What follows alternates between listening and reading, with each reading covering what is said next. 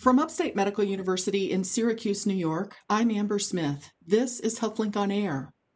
Nearly 3 out of 4 adults will have hemorrhoids from time to time.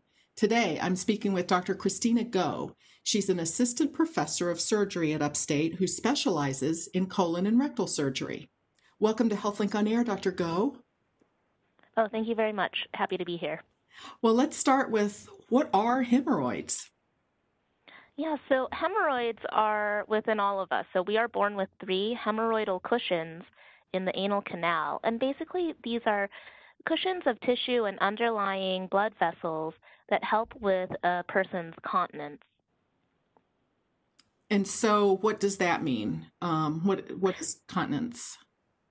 Yeah, so it's the ability to go to the bathroom and have a bowel movement whenever it's socially acceptable for you and not have any kind of leakage or accidents whenever you're not ready to go to the bathroom to do so. So hemorrhoids have a function that's pretty important. So it's not the only way that somebody is able to control their ability to go and have a bowel movement, but it is really the reason why they're there and why people are born with this anatomical portion of their body. All right. Well, I think a lot of us have this image that hemorrhoids are bad, and they do cause some of us problems. So what turns them into being a problematic issue for some people? So hemorrhoids start to become bad when they cause different symptoms. Those symptoms are most commonly bleeding, generally with bowel movements. It could also be pain. That can range from everything from just some discomfort while sitting to a very sharp, sudden pain should a blood clot in those underlying vessels I talked about form. Or the tissue from these cushions can prolapse or basically come out of the anal canal either with a bowel movement or stay out even when you're not trying to strain in a way that can be very bothersome to patients, either with discomfort or their hygiene down there. So that's really when they cause a problem. People generally develop symptoms from their hemorrhoids around the age of 45 to 65. And some of the things that we've seen that can cause these symptoms to occur include stuff like constipation, increased pressure on the abdomen.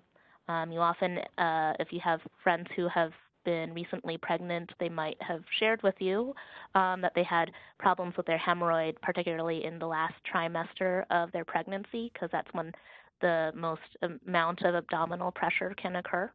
So those are some examples. Do hemorrhoids affect more women than men because of the pregnancy issues, or do you see it in both genders? So it's pretty evenly distributed between both genders, particularly because of the straining throughout one's life and, problems with constipation. Is there some element of heredity to hemorrhoids? In other words, if my father or mother had problems with hemorrhoids, am I more likely to have problems with hemorrhoids? So at least the studies that are out there right now don't have a hereditary link to hemorrhoidal disease. I would say that sometimes if you have a whole family who is having problems with hemorrhoids, it might be their toileting or dietary behavior, since they're sharing meals together, that might be contributing to it rather than a genetic cause for that. Well, let's talk about how hemorrhoids are diagnosed. I assume, if you're having symptoms that are bothersome, pain or bleeding, you'll probably bring it up with your primary care provider. Are there symptoms that people really need to act on quickly? Are there any sort of red flags? So generally speaking, bleeding can often be a red flag. The bleeding from hemorrhoidal disease usually is self-contained, as in patients will come in saying, well, whenever I wipe with a toilet paper, I see some staining on the toilet paper, or I see it sort of staining the toilet water. But if you're having dark bleeding and persistent bleeding, that's a red flag that you should go and see a healthcare provider. If you're having bleeding where you're getting dizzy and lightheaded, that's definitely a red flag that you should more urgently or emergently go to your local emergency department or urgent care for further evaluation. So are hemorrhoids, they could become an emergency then in some cases? So they can.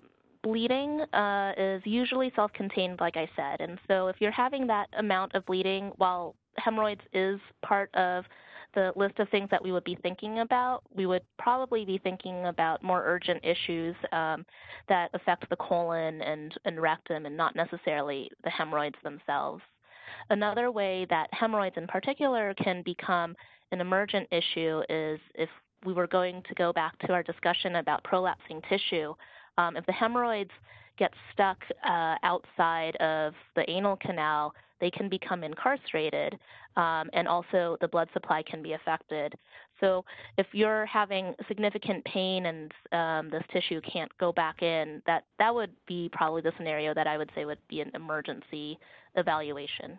Now, is there any connection between problem hemorrhoids and colorectal cancer? So for problem hemorrhoids and colorectal cancer, no. But going back to the scenario where you're having persistent bleeding, while that might be from your hemorrhoids, it is worthwhile to consider that you might need to be screened for colon and rectal cancer. I say this particularly in patients who are either, number one, have a family history of colon and rectal cancer, but might be younger than 50, or if you otherwise have no family history and have noticed this bleeding. While I would see and evaluate you for hemorrhoids, I would also recommend very strongly that you get a screening colonoscopy to look for other reasons for this bleeding from your bottom. You're listening to Upstate's HealthLink on Air. I'm your host, Amber Smith, talking with Dr. Kristina Go. She's an assistant professor of surgery at Upstate who specializes in colon and rectal surgery. So I wanted to ask you about some of the home remedies or medications that might be recommended for someone who's having problems with their hemorrhoids. Sure. So often whenever I see patients for their hemorrhoidal problems in the clinic, one of the things that we'll discuss are sort of toileting behaviors and dietary behaviors. In terms of toileting behaviors, really what we want to do is avoid straining and prolonged time on the toilet. So patients will say, well, I'm very constipated and I have to push a lot in order to have a bowel movement. If that's the case, or you're taking more than 5 minutes on the toilet, what I recommend is, just take a break, remove yourself from the toilet, and just wait a couple more minutes until you feel like things are ready to happen. Okay. In terms of constipation, we will definitely have a discussion about the role of dietary fiber and its ability to help with any kind of constipating or diarrheal effects. So really you want to just have a soft bowel movement that is mildly formed and only takes less than 5 minutes to evacuate. Things like psyllium husk fiber, which brand names would include something like Metamucil or Consul, are things that I recommend my patients to take at least 15 to 30 grams a day, along with enough fluids, about 64 ounces daily, to help have that soft bowel movement and avoid straining. So there are supplements we can turn to in addition to increasing fiber in our diets. Yes, that's correct. I think it's actually quite hard to achieve that 30-gram goal solely by eating fruits, vegetables, and whole grains on a daily basis. So if someone has tried these things, increase their fiber and they're following your guidance on toileting, if hemorrhoids continue to bleed or cause pain, are there minimally invasive procedures that can be offered?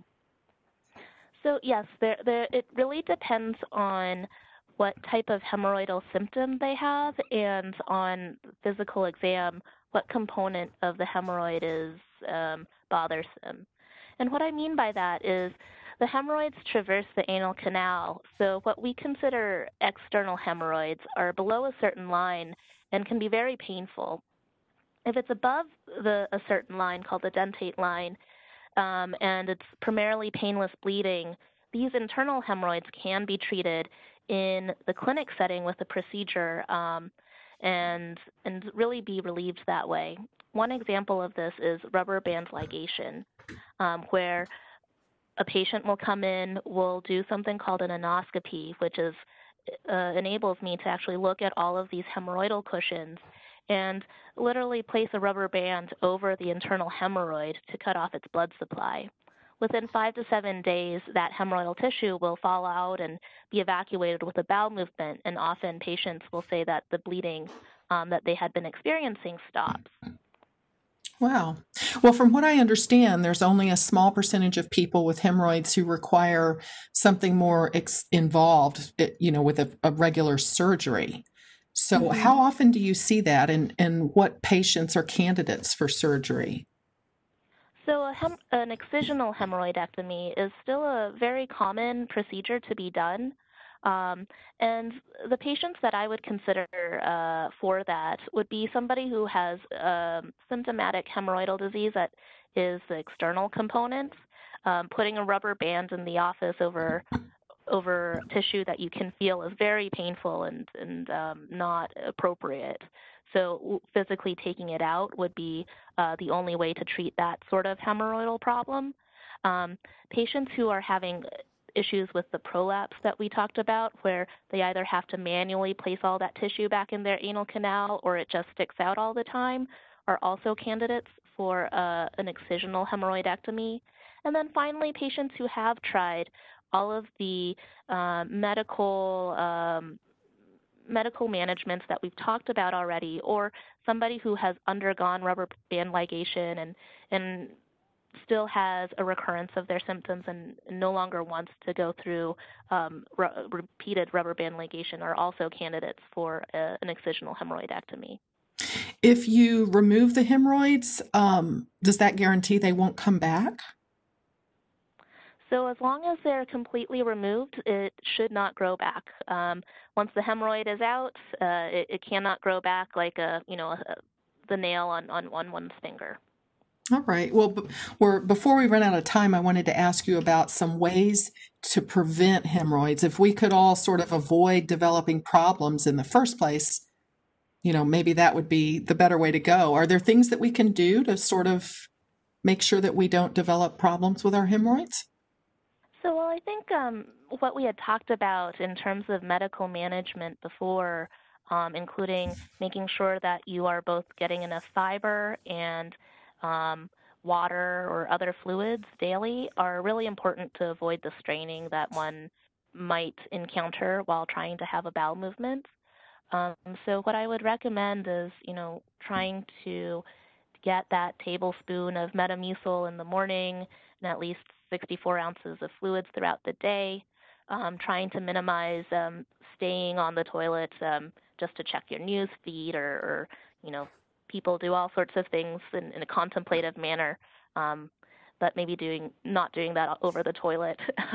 And I think that is probably the main way to avoid hemorrhoids. If you do have them, I'm always happy to see somebody about that. And we still would be talking about fiber. Another thing we would be talking about, if it's discomfort that's particularly bothersome, is sort of soaking in a warm bath for 10 to 15 minutes as well. So there are some ways that we can avoid problems with one's hemorrhoids. So you mentioned constipation, and I just wonder, is that something that everyone sort of will deal with at some point, or is it a warning that a person needs to maybe evaluate their fiber intake or that they're developing, problems with hemorrhoids? So constipation is a very common issue, and it doesn't necessarily mean that a clinical evaluation is warranted. Certainly, constipation can cause hard stools to pass that either mean that you need to strain a lot on the toilet, or it can also cause hard stools to pass that can cause painful bowel movements, as some skin breaks can occur in the anal canal. Um, Really, it's never going to be hurtful to add additional fiber and fluids to your diet. So if there is a concern that one's constipated, starting with fiber and water or other fluid intake is always a safe and non-harmful place to start. If after that a person is still concerned about how their bowel habits are, a good place to start is a meeting with your primary care physician, who can help determine whether that needs further evaluation from a specialist like a surgeon or a gastroenterologist or any other types of specialties. Well, I appreciate your time. Thank you so much to Dr. Kristina Go. She's an assistant professor of surgery at Upstate, specializing in colon and rectal surgery. I'm Amber Smith for Upstate's podcast and talk show, HealthLink on Air.